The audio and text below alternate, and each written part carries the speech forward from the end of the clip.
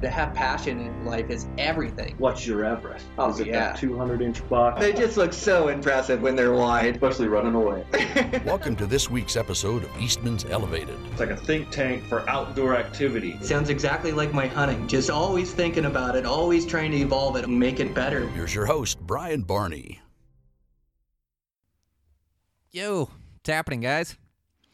Got a brand new Eastman's Elevated for you. So today on the podcast, I have on Dan Staton.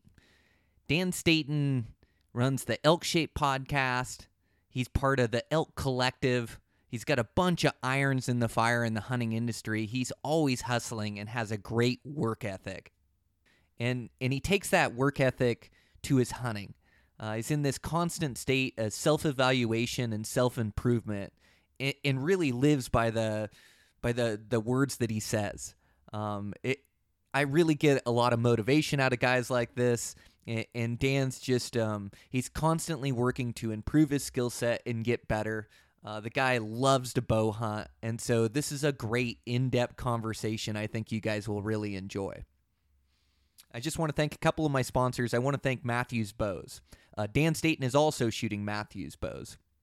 Man, I just really believe they're building the absolute best bows on the market. That new VXR, that thing holds so good. Such a forgiving shooting bow, easy to tune. They're getting a ton of performance out of it. It's really quiet. Man, the thing is just an absolute shooter. I can't wait to take it out here in a handful of days and cut loose across the West with that bow and arrow. But yeah, it's an absolute great shooting bow. Just switched over my buddy Dan Heverin to a Matthews. He is absolutely loving it. They just build great shooting bows. So if you're in the market for a new bow, make sure to check one out and shoot one of these new Matthews. I really believe they're building best bows on the market. I also want to thank Onyx. Onyx has been my best friend over the last few months here. Man, have I been studying up for all these hunts. But to do this legwork or this e-scouting from your house and put in time and to be able to access, all your waypoints and everything you've marked and all your maps on your computer, on your tablet, on your phone is a game changer. I mean, being able to have your phone in the field and use it as a GPS and have current maps on there, man, it just changes the way that I hunt. And I'm able to save all these maps so I can use them even in places where I don't have service and my GPS will still work. So you just save the maps, you can save them in different detail, and then have all your maps when you show up on a hunt with all your waypoints marked and a lot of your e-scouting done. And this just gives me a leg up on my competition. My hunt plans, I have plan A, plan B, plan C, but I've already spent so much time in all these mountains that I'm going to hunt this season. So Onyx is just great. Satellite imagery, aerial topography. You can get a hybrid of both. Just the greatest scouting tool and hunting tool ever invented, Onyx. With that, make sure to check out everything we have going on at Eastman's. You can check out Eastman's Flycast, fly fishing specific podcasts that I do. Some great episodes on there. Check out Beyond the Grid. We've got some great new episodes dropping. There's a brand new episode. Well, it's an older episode of a mule deer hunt I did in the high country in Wyoming that we just released about a month ago or so. So you can check that out. And yeah, I think Dan Picard, I got to look and see if it's up. I really want to watch it, but his giant bull he harvested last year is coming up on Beyond the Grid. So I'm not sure if it's out yet or not, or out in the next week or two, but I'll let you guys know on it. It's going to be an awesome episode. I can't wait to watch it. Also check out Eastman's Hunting TV on the Outdoor Channel. Got some great episodes on there. I have my elk hunt from last year in Montana. Just wild action chasing those bulls around and snow and weather. Is a really cool hunt that I was happy to be able to capture. And, it's after doing it for 4 or 5 years, you just get better at telling the story. And I'm pretty proud of that episode. So set your DVR for that.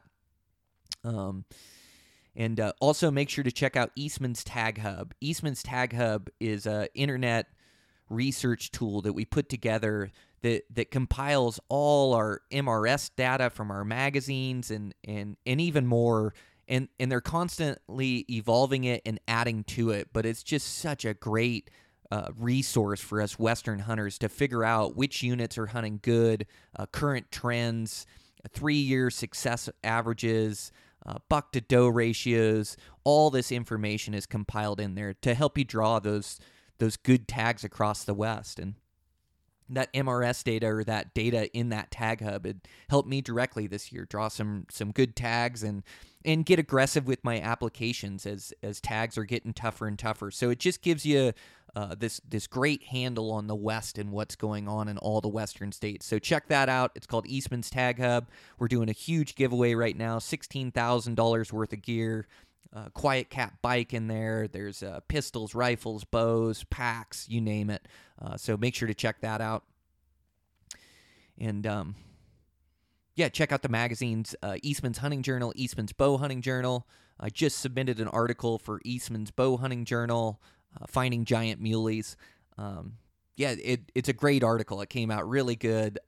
Great pictures. I haven't seen the layout yet, but I sent them I always send them way too many pictures to give them that artistic freedom to put together a good spread. But man, I pour my heart and soul into these articles, and it's just this different platform than talking on a podcast, where you really get to squeeze everything into 1,500 words and then read through it and make changes to it, and make sure it reads the exact way you want it to read for guys, to where it hits home. And so really put a lot of time and effort into those articles. So I've got a great new one coming out in the Eastman's Bow Hunting Journal.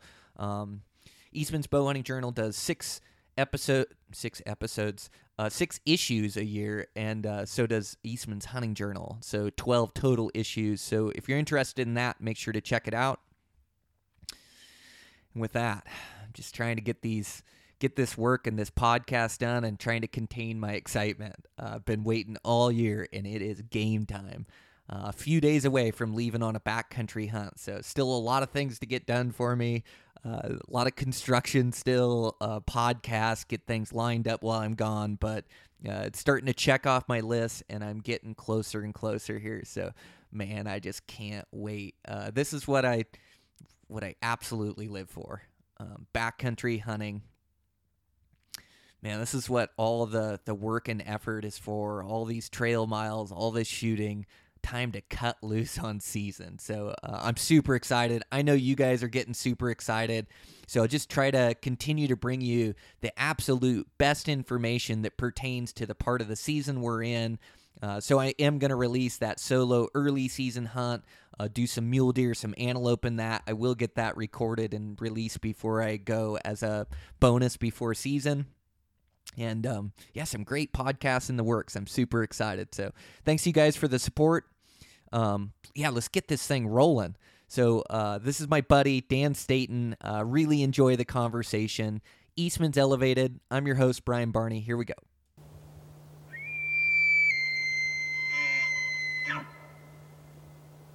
Okay, I'm live here. I've got Dan Staton.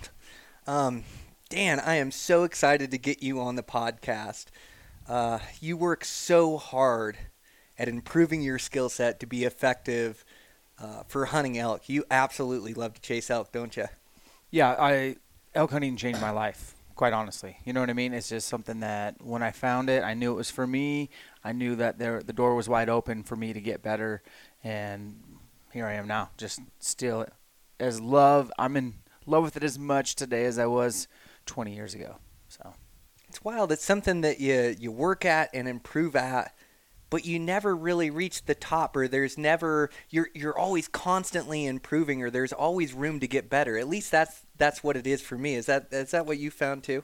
Yeah, certainly. I mean, I think that's why I like elk hunting, is because it's hard, and I don't want to get philosophical right out the gates, but man, like, if you look at our world today, most people are pretty soft, and they want to gravitate towards things that are the low road or low-hanging fruit. They just don't want to work hard, and I don't blame them. There's just, maybe they haven't found that thing that makes them tick. But, boy, we have elk hunting, and it's made the idea of working hard and taking the high road super palatable. I mean, I desire it. I know what it will do for me come season. So, yeah, I love hard work, and I love elk hunting. They go hand in hand. Man, when you find something that's worth working hard for, that's it. And when you find elk and you get hooked on it and you feel and experience that thrill and excitement, and then you get the payoff of putting all this hard work into something and see it come to fruition, and you arrow a bull, which is really difficult to do.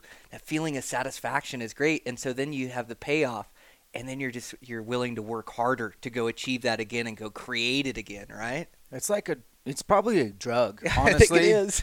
It's just the highs and lows are really far apart. And you will probably experience more lows than highs.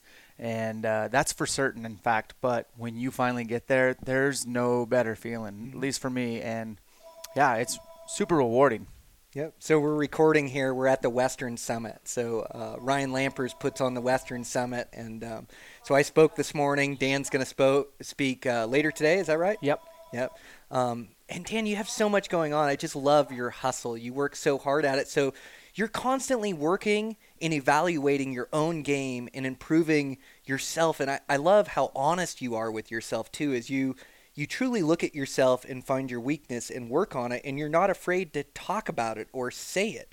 I just that's a breath of fresh air for me. So I've been following along. I met you about a year ago or so, and I've been following along, just digging all your content. So you have a podcast, Elk Shape Podcast, is that right? Yep. And then you're running these Elk Shape camps that are helping guys get ready to elk hunt, and you're really shortening their learning curve. So I met a couple that came on the hike that went to your camp harvested like a really good bull last year, and it was their first year elk hunting. They had built those skills through going to your camp. So I just think it's so cool, everything you have going on. What else do you have going that you can promote here on the podcast? Oh, I'm promoting hard work, delayed gratification, discipline, being accountable. I talk about those things. I want to promote that. I want to promote hunting in a positive light. I want people to understand that elk hunting is a gift, or whatever hunting you're into. It's a blessing. It's not a curse. It's going to help elevate everything else outside of it. But as far as the Elk Shape brand, we do a podcast. We do the Elk Shape camps, and those are super rewarding, and they're very content-rich environments, and it's very like what Ryan's doing here. It's really rewarding to hear that, I know that couple, shout out to McKenna and her boyfriend. Is it Jason? Is that his name?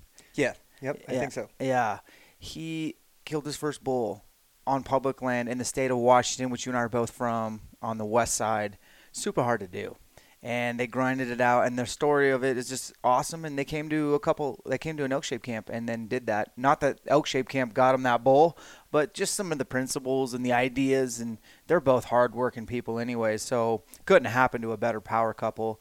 But we're doing this new project, man. I guess I'll talk about it. It's called the Elk Collective. So good friends, Jason Phelps, owner of Phelps Game Calls, and Dirk Durham, a.k.a. The Bugler, and then John Gabriel of Apex Advertising. We kind of were like, man, we like this digital platform of elk hunting education.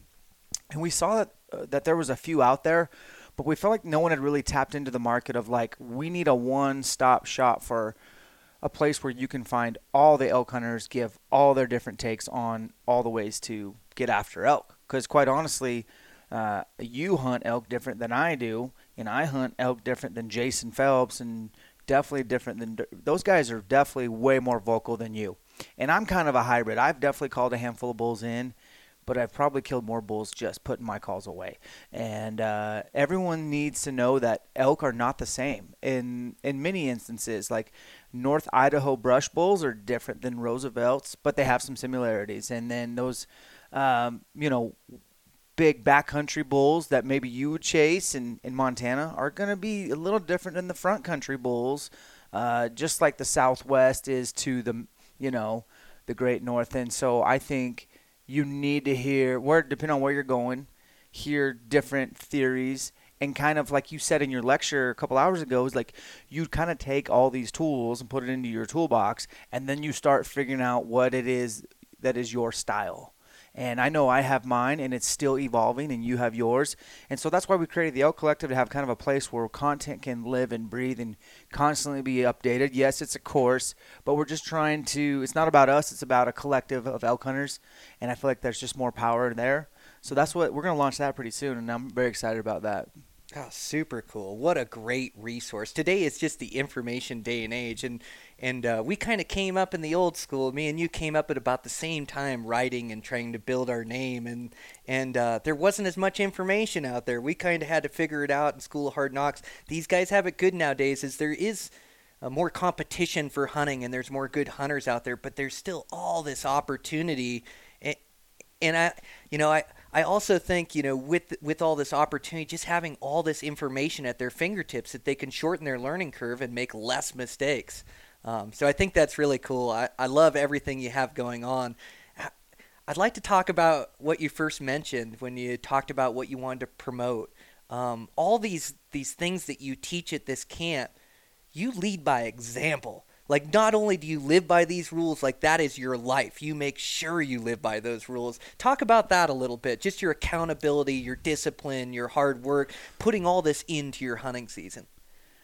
Well, I will be the first to admit I'm really good at being a human. So I've failed a lot at everything. I think people get a perception, maybe it's social media, but, I just want to be the first one to admit, Brian, I am superhuman. I'm going to make mistakes. And I'm married. I have kids. Like, I don't have it all figured out, okay? Just like the rest of us. But one thing I can kind of fall back on is I can look back at what's got me to where I'm at.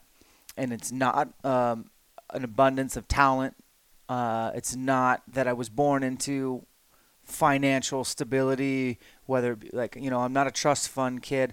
I'm just a kid who's from Elk, Washington. That's a small town out of nowhere, who figured out, probably similar to you, through wrestling in junior high, the harder I work, the more I put in, the more I get out. And when I got out of college or got out of high school and didn't pursue baseball, I was empty. I was searching. I needed that next thing. And I had really good memories of hunting with my dad as a kid. And I was like, well, I don't have any coaches or sports to play. Let's go hunting. And I got right into hunting, and you know how it is. One thing leads to another, and you start realizing that you can really immerse yourself and pour everything you have into this. And the harder you work, the greater reward. And it just built from there. And I just feel like we're all fortunate as hunters to have that, and we shouldn't take it for granted. Now, the discipline and stuff, I mean, it's all about just, taking it day by day. Almost hour by hour, like trying to win the day. To steal a term from Oregon, they have win the day written all over their shirts. And I think what they mean is, like, literally don't look to tomorrow. Look at right now. What can I do today to make myself be better at at elk hunting?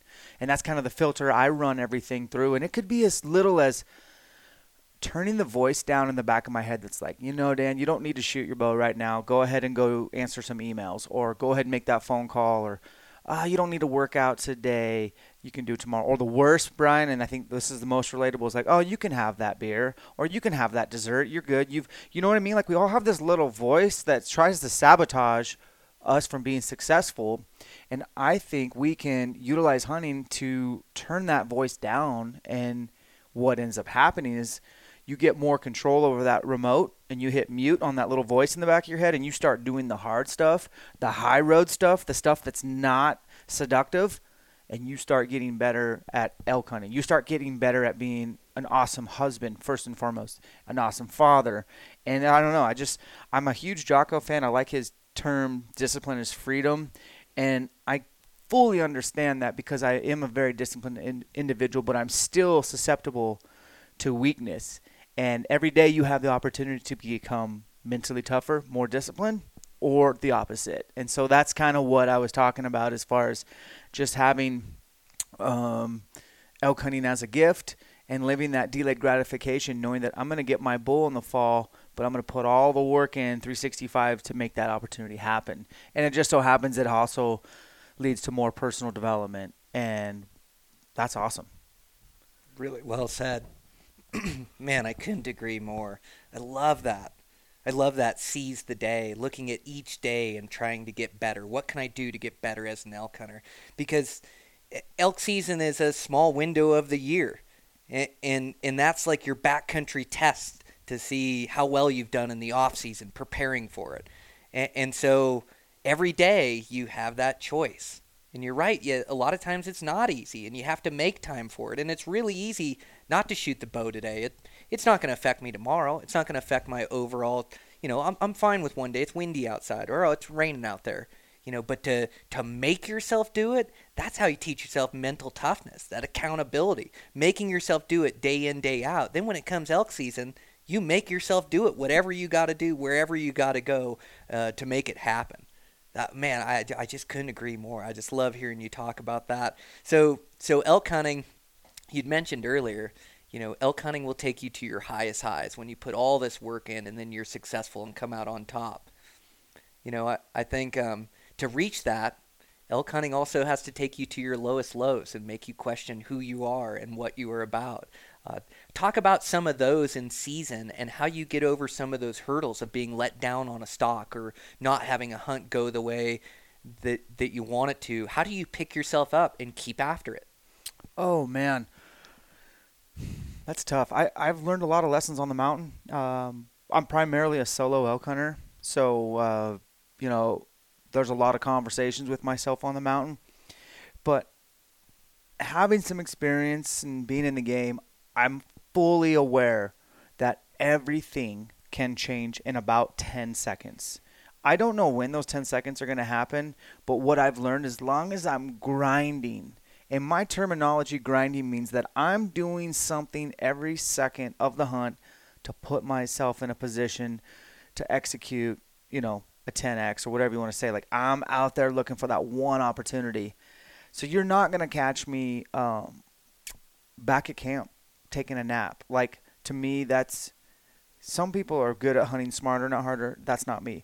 I would feel like I didn't give it everything I had. That doesn't mean I'm running around the mountain scaring all the elk throughout the day. It just means that I'm fully aware. I'm like a mountain lion with an empty stomach 24/7. You know what I mean? Mm-hmm. I'm not going to – what's taking a nap going to do? I need to get this elk killed. So I know that it's all going to change within 10 seconds. Just keeping that mantra in my head has really helped. But certainly I've tasted defeat. I've missed bulls. I've wounded a bull. And we've all done that. It's the worst feeling. And not only because it costs my time, but if you're with partners, they're helping you look for their bull when it's their turn to be hunting. So I really want to say on your podcast, like, think about all the ramifications before you let that arrow loose. Like, we talk about this at Elk Shape camps. A lot of guys come to Colorado. It's like the closest state to everybody living on the eastern seaboard. Well, it's 48-hour drive for most of them, and that's one way. So that's 4 days of driving. Well, how many days do out-of-staters usually give themselves? 10, 14 tops? Mm-hmm. Okay, now we're talking – so let's say it was a 14-day hunt. Now we're down to 10. And one of those days we're going to kind of have to figure out where we're going to set up, quote, base camp, or where we're going to hike into spike camp. So now we have 9 or 8 days. And then, well, Brian wants to be shooter probably 4 of those 8 days, and I want to be shooter. So now our 2-week hunt is really just you have a bow in your hand 4 days, and I have. And then I end up wounding a bull on one of my days, and now I'm burning some of your time looking for that bull. There's no worse feeling. You know what I mean? So that's the lowest of low. And, it all could change, and you have to stay positive, and you have to put yourself out there, and you have to control your effort and your attitude. You are not going to control lightning strikes, wildfires, other hunters, hunting pressure, whether their ethics, maybe they're illegally riding their four-wheeler back in a place that you just spent 6 miles with, sweat equity. You can't control them. You can only control you, your effort and attitude. So I think it distills down to it only takes 10 seconds. Control your effort and attitude. The lower you go, potentially maybe the higher you'll go. And it's a drug, man. I love that. I like that roller coaster ride. It's the best one I've found. Me too. Yeah, I love that. Effort and attitude. That's so true. Yeah, that effort and attitude is the thing you can control, and you can continue to push forward. And I just can't help but find this common trait between successful hunters, this passion and this fire to push hard and to give it all you have. No quit in you. And mess up a stock, it's time to get back after it and get another stock. Find redemption, make it happen. But I just see that in you. I see you on that hunt doing everything you possibly can to try to fill that elk tag, everything in your power every second of every day. And those are the guys that find success. That's like me, that burning desire, that passion, that fire to just keep looking, to keep finding. Because we've seen that payoff, and we're willing to pay the tax of hard work to go find it again. I just love that, man. Yeah. I remember last season I had a Wyoming tag and I killed a bull like maybe the second day of hunt. I mean, I'm like, oh yeah, I'm going to Idaho. I got 2 over-the-counter elk tags. Meat's in the freezer, so I kind of like already checkmate. Like I got my meat, and I'm a huge meat is a priority. I wouldn't say I'm a trophy hunter. In fact, I know I'm not, but I love shooting elk. I want to get a couple bulls killed every year. So I was like, all right, I'm going to Idaho. I actually took a little extra time spending with the family because I got done early, and I'm like, all right, Mrs. Elk Shape, I'll see you in 3 weeks. I'm going to Idaho. Bro, I got my teeth kicked in. I didn't kill another elk the rest of the season. Now, I could have probably killed a few rag bulls, and I'd already killed one, but that's not the point of my story. It was like I grinded for 21 days through some of the wettest fall hunting conditions I've ever had. Like I had gators, I had sick of rain gear, I had to start fires to dry out. Brush was wet. That huckleberry brush, if y'all don't know, it holds on to water days and days and days. And I grinded and had some opportunities, just not on the bull I was really wanting. And I hunted one bull in particular a few different times, and he just didn't do things that most bulls do. He's the most dominant bull on the mountain. He didn't run with the cows. Like, he kind of hung out where all the cows, like a pinch point where the cows would go bed, all these different little fingers really spread out. And then they would all converge, but they'd come through his funnel on their way to feed. And I swear he just picked them all up, took them to bed, or took them to feeding all night, rutted his brains out. And then they'd get down to the pinch point, he'd hang there, and then they'd all disperse. And I wanted him, and I got in on him just so many different times. He was super smart. I never outsmarted him. I'm grateful for that. Like, I left 2019 elk season, killed the bull within 2 days, and then spent the rest of the season never pulled my bow back. I never got my bow pulled back on that bull or any bull that I really wanted to. And it made me hungry, really hungry. So I am feeling sorry for the elk in 2020 because Elk Shape's hungry. And I'm coming swinging. I've worked harder than ever. And it's a blessing, right? Like, if you look at it through that lens, like, yeah, I wasn't successful. Well, I was, but not to my expectations. Like you were saying, you're your biggest critic. So am I. So I'm really prepared hard this year, and I'm excited for 2020. I bet. Oh, I can't wait to see what you turn up. That's the attitude that kills bulls, that hunger like that. And it does. It keeps you wanting for more, where you put that extra work in for next season. You just know there's just no way that I'm going to be unsuccessful again. But these hunts, they're so difficult. And, yeah, we get humbled by them. Same way, a mule deer hunt in Wyoming last year, and it was as good a hunting as I've ever seen. I had it all to myself. I located a bunch of bucks I wanted to shoot. We dealt with the weather, snowstorms, rainstorms every single day, swirling winds, and I could not make it happen. My buddy killed his best buck to date, which I was really happy to help him with that. Just this really good back fork buck, but he grinded with me for the next 7-8 days. We did 10 days in there, and then before that, I did 5 days in Colorado. And I'm a high country muley guy, and I got humbled, but I gave it my absolute all. Every stalk, every chance, every move of camp, everything I could possibly do to be successful just wasn't in the cards. And most seasons, I don't need half those stalks to get it done. I'd get in there, the wind would switch, it'd swirl, I'd have something blow up. But I learned from it. It made me hungry. So, after going through those high country mule deer hunts, it's like I know I've got the skill set. I know I can get it done. I went into elk season swinging and got it done on a couple nice bulls, able to get a late season buck, and so able to close out the season really well. But we're never immune to it. Those hunts can humble us, and they just take constant effort and hard work just to give yourself a chance. Yeah, I like that your buddy this isn't really on topic, but your buddy killed his best buck and he stayed with you for 7 to 8 days. I don't know if anyone heard of that. That's a good hunting partner, Oh, my man. He gosh. could have been like, I'm good. I got what I came out here for, Brian. Enjoy the mountain. I'm out. That's a good hunting partner. Oh my gosh, the best. Yeah. Yeah, that's legit. But, those Wyoming bucks better look out, because if you just make Brian Barney mad, it's not in your best favor for the next year. He's just going to be hungrier, and the wind's not going to be swirly every time. And when it's not, that's when you're going to strike. So, no, that's exciting to hear. And, yeah, you had a really good season. I remember being in Idaho. I think you just killed your spot and stock antelope, and I was on day 8 of a day 7 antelope hunt, if that makes sense. Those things are so tough, aren't they? Oh, I love they them. They can be, yeah. And I'm like, okay, Barney just got it done. I got to get it done today. Like, you were my inspiration that day. I was like, all right, because there's not a lot of guys that spot and stock that I know of antelope. A lot of them set ground blinds, and that's cool. But I was like, all right, Barney did it. It was the inspiration I needed, and I got mine done. And I just remember, like, yeah, sometimes it takes extra innings if you can muster it. And if it were easy, everybody would do it, right? Like, man, we want it to be hard. And again, it all goes back to how you look at it. It's just a blessing to have that in your life and to have something that just fires you up. A lot of people are fired up about the latest Netflix series that's coming out, and that's what they got to look forward to.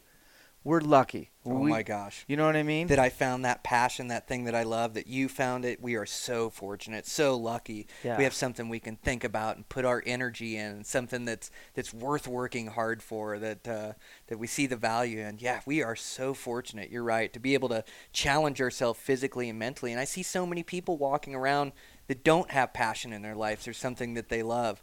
And I feel sorry for them. There's nothing more fulfilling than having something that you love, and it's not financial based. It's pure enjoyment. It's and that's the thing that I love. It's such a pure quest, it seems like, and it's just so fun to challenge yourself and see what you're really capable of, mentally and physically, and you have more in the tank. Even me, in every hunt, there's more to give. There is more in the tank, and so we're so much more capable than we think sometimes. Packing out these elk, that's when it, that's the payoff for me. I'm usually all smiles at that point, like I've harvested my gold bull. But that's where it gets tough too. If you're by yourself, that's 3 trips out. Yeah, I don't think I've done 2 once, maybe. I don't think I'll ever do that again. But I'm almost always by myself. That's the downfall of solo elk hunting, is the pack outs by yourself. Sure is. And 3 trips. That's still not 3 easy trips. No, You know 3 what I mean? heavy trips. Especially if you're like have a pack or your camp Yes. involved in one of those pack outs. Yes. But hopefully you can get some friends. In some instances, I'll look up packers in certain areas and get them on my inReach. And that comes to logistics and planning ahead, proper prior planning. But commodity is energy and commodity is time when you're elk hunting. And I don't like to spend either once you've killed an elk. So if there's any way to get friends to help, especially if you have multiple tags in your pocket, and save that commodity for the next elk hunt, great. But there's some pack outs that are just like, why are we doing this? Why are we spending so much money and time to live like a homeless person on a mountain and chase bugles, and then to get the meat this far away from the truck? But that's a temporary feeling. It goes It is away. temporary. I don't even remember my worst pack outs. My memory right now is that they were awesome. They weren't, but looking back, I think they were all awesome, right? Yeah, pain is temporary. Yeah, no, you remember back at all the positive things that happen in the hunt, but there's no place you'd rather be than when you get back from an elk hunt than it's on an elk hunt. You just can't stop thinking about it. It's so fun to be in the mountains and really challenge yourself. That type 2 fun, man, it's such a riot.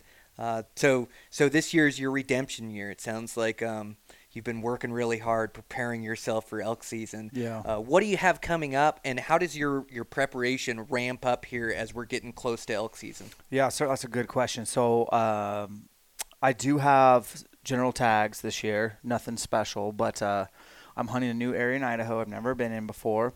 So that's going to be exciting. I'm kind of saying goodbye to my brush country bulls. I just feel like last year I just didn't see a lot of mature age class. I just feel like I need to give them a break. I feel like there's not much going on there.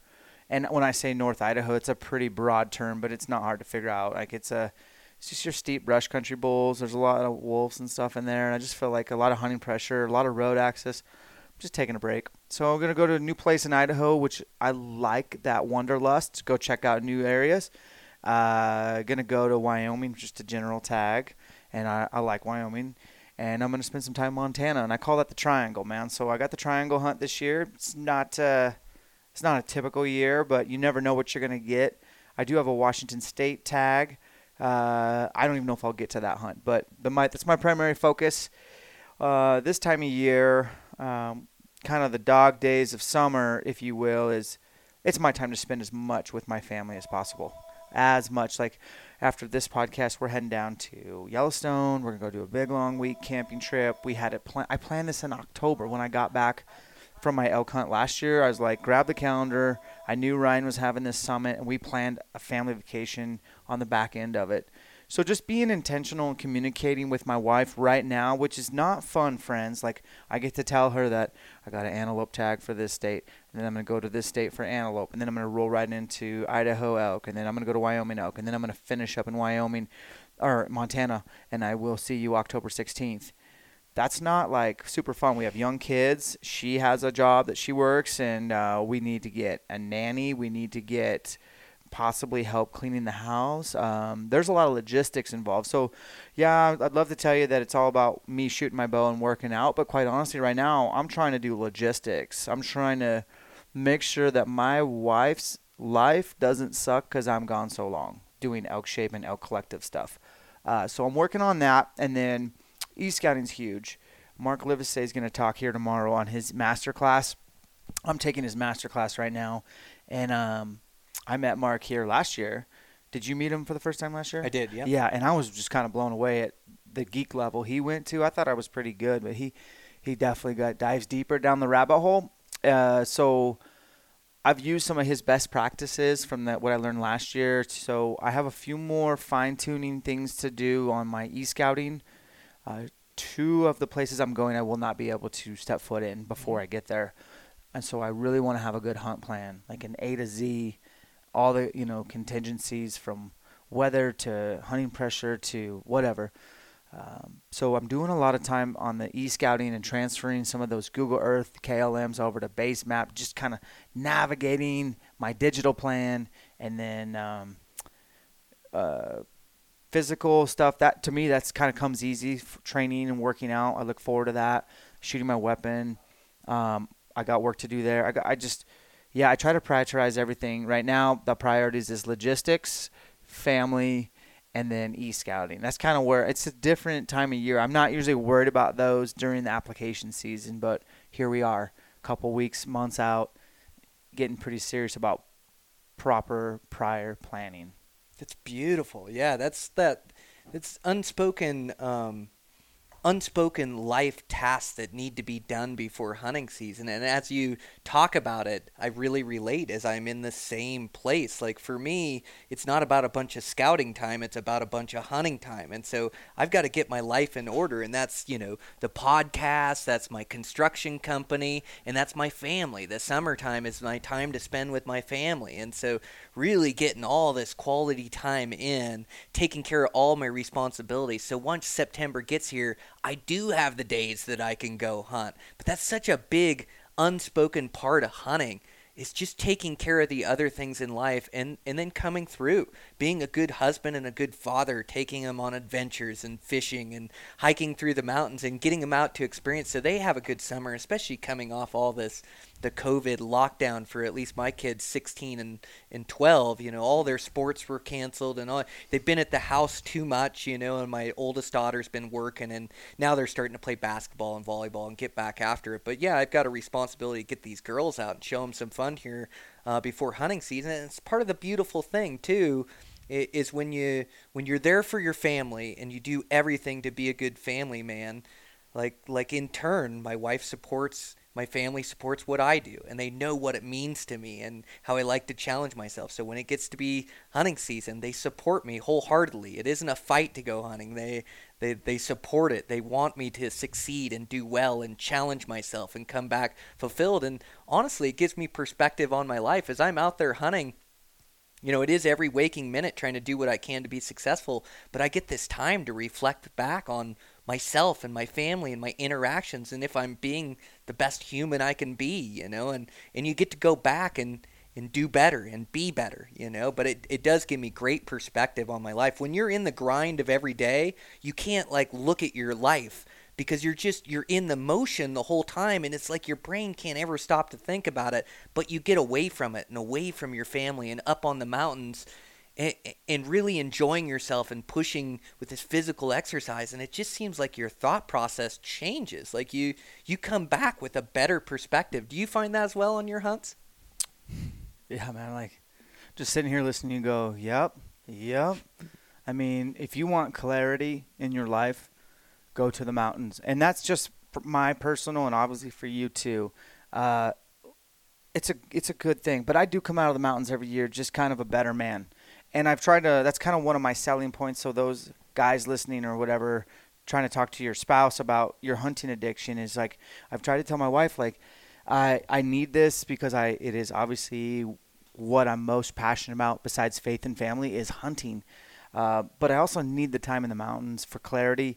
You will have a better Dan Staton come October if I get my time in the woods to be still and to be off the hamster wheel and to be looking at, wow, you need to change course, bro. That is not acceptable. And there's a handful of things that I will probably be on my radar after this season where I'm like, bro, you got to change that. That's not good. That's not, I don't like the direction. What if, I don't know what people do that don't have that thing that gets them away from the hamster wheel where they can self-evaluate, adjust the course, and evolve. You know what I mean? I just don't know how that goes. So I'm sure hunters can all appreciate that message of, yeah, it's about the hunt. Yeah, it's about hopefully getting freezer full of meat, but it's a lot of clarity as well. Mm-hmm. So, gosh, it helps me explain it better just listening to you talk about it as well. Like you Right. gain perspective talking to you guys and go, yeah, that is right. That is what I do, or that does make me better. But yeah, that's it. Right now, it is taking care of responsibility and prepping your life for being able to be gone and chase your dream in the mountains. And so for me, like the e-scouting, the preparing, the shooting, the fitness is all so important to me. And I make sure that I get it in every day, but not to the detriment of my family, not to the detriment of sitting down at the dinner table. Like I'll sacrifice my sleep or I'll sacrifice my time in other areas to make sure I'm spending that quality time with my family. And it's our responsibility too. We get to go chase our dreams and chase them throughout the fall. We need to make sure we're doing everything we can for our family to give them the best upbringing and the best life we can. It's just beautiful, man. I love that. I know, and the whole clarity component, like it's not like I'm going hunting to go get it. I'm thinking about the hunt, but it does happen naturally. Like there's gonna be a downtime, and there's gonna be some thoughts. Especially, I love the back end of hunts, man. When you've been grinding, a burger sounds so good. You miss your family. You think about your family. You're going through your camera roll on your phone. That's kind of those moments where you're like, man, this is what really matters in my life. This is the best stuff I got going on, and this is where I can do better. So it's cool. Hunting is, again, I just think it's undeniable. It's a huge blessing. If you look at it through the light of positivity and what it can do for you in other avenues, I think hunting can definitely be the best segue for personal development. Mm-hmm. Yeah. Absolutely. Yep. So what do you think would be the best advice for guys that maybe don't have the elk experience that you do? What are something that you learned early on or that you've learned throughout the years that you've really gotten better at, where it's like, gosh, I messed this up for a lot of years, or something that the guys can take away that they can implement into their own hunting? If you had to give one tip, what would it be? One tip. I'm going to think of the first, and this is what I did probably improperly or incorrectly right out the gate. So when I killed a bull my first time I ever went hunting within probably 10 minutes with a rifle. Super lucky. Just shot a bull opening day. Cool. Got a bow. Was like, I want to chase these things. These things bugle. I want to hear it for real. So I still had never heard a bugle. bought a bow from a pawn shop, taught myself how to shoot, got a hold of some, maybe they're Primos DVDs, I'm not sure what, but definitely saw some elk hunting that was really cool. Didn't know that's not real life. I didn't know that. And so I was like, okay, this is what I got to do. But got to the Idaho, and it's steep and deep, and I could get elk to talk, but I didn't know how to navigate. So what I mean is I'm not talking like, well, I guess I am talking terrain features, topography, landscape. I didn't understand that elk travel, and ungulates in general, they don't just go down a mountain, up a mountain, down a mountain, but that's what I did. I didn't know that there was a better way to side hill, to use an elk lateral trail. And I understood wind a little bit. I mean, I'd hunted and killed some stuff, but I just didn't truly understand or appreciate that the elk know best on how to travel, and an elk trail is your best friend in the elk woods. So just think about when you're pulling, and we didn't have OnX. We had GPSs that didn't show any topo. Like, we used topo maps, but I didn't have any on me, and no one was mentoring me, being like, hey, Dan, look at this topo map. If you continue to hike like this, you're wasting energy, you're not efficient, and you're never going to catch up to the elk. You actually got to go this way, and it'll put you right on the elk. Does that make any sense? This got to make Makes complete sense. It's So- unspoken, the way you move through country and the way you roll through country, path of least resistance. You can burn so much energy trying to get to a place, or you can walk a little bit farther and not have to gain or lose any elevation by holding to the ridge or following that game trail. Makes complete sense. It's so smart. You're so inefficient and ineffective in the woods because you just don't really know how to move around it and how to move through the landscape and how to be effective. So that's a really good point. It's just talking about how to move through country and how to navigate country to put yourself into animals. It was bad, man. Like, little fingers, I didn't understand. I didn't understand ridge lines or ridge systems. And I was always crossing creeks, and I couldn't figure out why. Like, you shouldn't touch creeks, Dan. You should, like, and just to catch up to elk, I about killed myself trying to catch elk, and I was just taking straight lines, and it didn't matter. So I guess if I had to ask what have I learned is fitness will take you a long ways in elk hunting, but there's definitely like a way to balance your portfolio out where you have some fitness, but you have some elk biology, some elk animal behavior knowledge. You understand how to navigate terrain and terrain features. And once you start to put all these things together and every little component becomes like you're knowledgeable and you have wisdom in each one, that's when you become a killer. And so it took me a long time to get that figured out. And that's okay. Everything happens for a reason, and I'm just here to help people not make the same mistakes that I did, so. You have to pay your dues, but there's definitely a quicker way to the end goal than the way we took the School of Hard Knocks and making mistakes, and that there just wasn't as much information out there. So it's beautiful to be able to share, our School of Hard Knocks and hopefully help somebody cut that learning curve or at least be aware of it where then they can improve it. And well, I have a question for you, and I know this is your podcast, but like, when did you put the bugle tube away? Like, I gotta imagine you saw hunting videos and you're like, oh, I'm getting a bugle tube. I'm gonna go call elk. And some of my best friends are like world-class elk callers, literally compete. That's not me. I can hold my own, but I'm a kind of a mixed bag. I've probably more spot and stock, but like, did you ever like try bugling and you're like threw it away and like, I don't need to do, like, how did you evolve your game that way? Yeah, well, I just started to recognize and realize that when these bulls came in that I'd call in, they were on such pins and needles and they'd be facing me a lot and they wouldn't give me a shot. They were so on edge. And I started thinking, like, if those elk just wouldn't come in so on edge, like, you cannot move a muscle when a bull comes into a call. You can't move your arm, and you're trying to draw when they come behind the tree. And I got pretty good at it, and I killed some elk. But I just started to see they're on such pins and needles. What if I could find that bull feeding in a meadow, and he has no idea I'm there, and he's putting his head down and grazing, and then I get in range and really get that broadside good shot. And so I started to see the light there, and I was hunting solo a lot, so I was calling for myself, and I'd finally get the bull I wanted to come in, or I'd get him to commit, and then he'd pin me down and I wouldn't get a shot and my experience was over. Or the camel that, or the camel that broke the straw's back, the straw that broke the camel's back was locating a giant 7-point in this secluded back basin where I had been hunting for multiple days and found him. And I made this plan to call him in. And the moment I started blowing on my calls, he started answering me back and forth. And I thought I had him committed. But the whole time, the first time he heard my call, he gathered up his cows and started heading out of the drainage. Now, not that I couldn't ever call that bull in. Maybe you catch that bull in the right attitude. But for me, it was like finally find a bull way back in the wilderness all by myself, and he's this beautiful 7-point. And here I blew a couple calls, and I chased him out of the country. I never had a chance at him. And I just thought, I'm over it.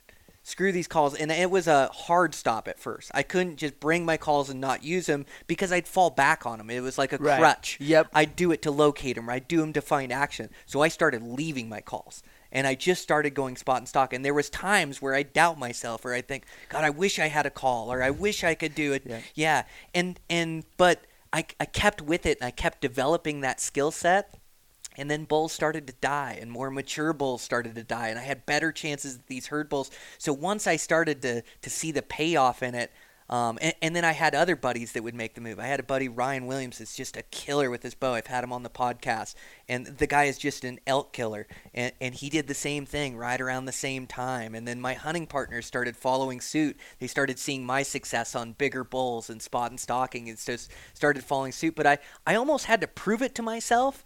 And then once I could prove it to myself and see that it was possible and that it could happen, then I started to really develop in it and believe in it to where I never wanted to pick up a call again. It was like, my system's better than that. I like it better. But it's just unique to the individual, and I think it's a mix and match of what you find that works for the elk country that you hunt and the elk you hunt, but that seemed to work for me. Yeah, so brush country bulls, like, you know, I'm bringing calls, but this year, at least one, if not two, of my 3 states, I will pull a Brian Barney and I will leave the calls in the truck. And why I do that is because it makes me commit to that strategy. And I've said this on my podcast before, but if the bigger the bull I've killed, the less vocalizations I've made. The end. And the smaller the satellite, those, which I don't mind shooting satellites too, by the way. I'm a meat hunter, but those are the most vocal interactions and stuff. So if you're into maturity, you definitely should try at least give it a shot for a day. Try the Brian Barney way. But the day that you burned down the ships and didn't pack the calls, I'm sure you doubted yourself. But somewhere along that line, you were like, aha. That was your aha moment. Mm-hmm. And you found your style. You found you. And that's the cool thing about elk hunting, man, is everyone has there's so many different styles or playbooks to run. I choose to be like kind of the guy who can run a little bit of everybody's playbook and be able to adapt to whatever the situation calls for. You know what I mean? Yes, I do. And I think that's a smart way to go about it. There's times where you run into a bull that's bugling in the middle of the day, and he leaves his cows and he's going to a wallow and he's bugling like crazy. If you move in and make a couple calls, that bull's going to come see what you got going on. So there's scenarios where you should have those tools in your toolbox. And I just committed to that style and into learning it to where, I started to create opportunities for myself where it's like, I know I'm going to create enough opportunities hunting this style. This is the way I'm going to go about it. But I definitely think it's smart to have all those tools in your toolbox and at your disposal and try to look at the scenario and what best fits in that scenario. I think that's smart. Yeah, without a doubt. Yeah. Well, dude, I love everything you got going on. I can't wait to follow along this season. Elk-shaped camps. What's the website again that's launching tomorrow? Oh, yeah. So July 1st, we have the Elk Collective launching. That's with Jason Phelps and Dirk Durham and John Gabriel, and then a bunch of our friends, yourself included. We're just getting all our elk hunting buddies to commit to dropping content there and digital education. Oh, man, it's awesome. I can't wait to see it. And then you also have the podcast. Make sure to check that out. But, guys, do yourself a favor and follow Dan. He's a great follow and a go-getter. So thanks, man. I really appreciate it. Likewise, man.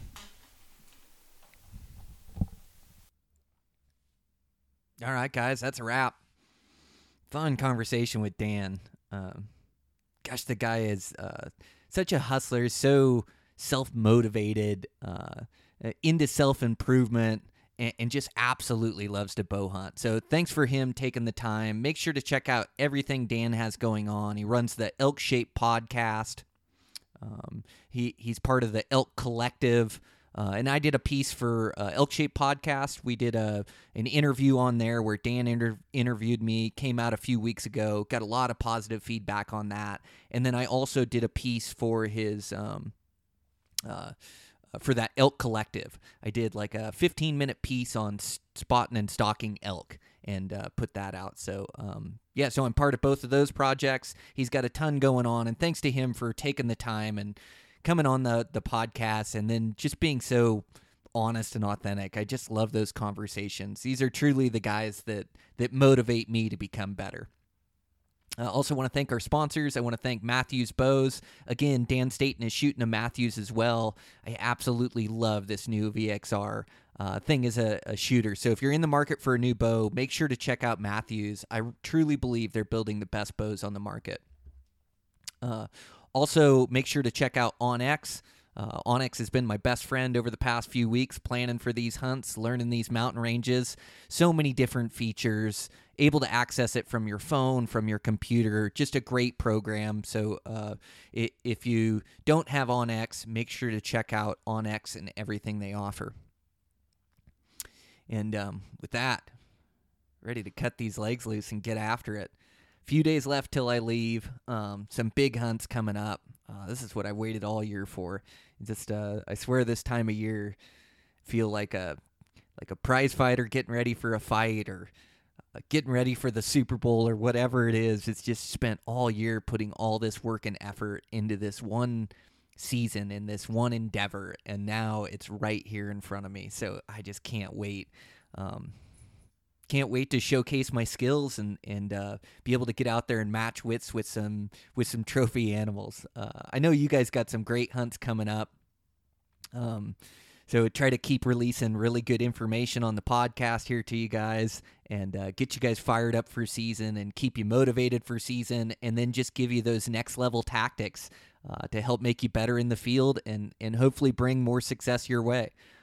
So I absolutely can't wait. A few days away, it is game time. So I'll record that early season podcast solo, and I'll just put that out as soon as I get it done before I leave. And you guys will have that to kind of listen to before some of the mule deer seasons and some of the antelope seasons open up. So, man, just been running behind, just been swamped here. Man, construction and then the podcasts and everything else I have going on, and family, and trying to fit everything in here. It's just been busy, but busy is good, and got some great training in. Just feeling 100% for these hunts, ready to cut these legs loose. So thanks you guys for the support. I really appreciate it. I'll check in with you guys later this week, check in with you next week, or at least have a podcast ready to go while I'm hunting. So talk to you guys soon.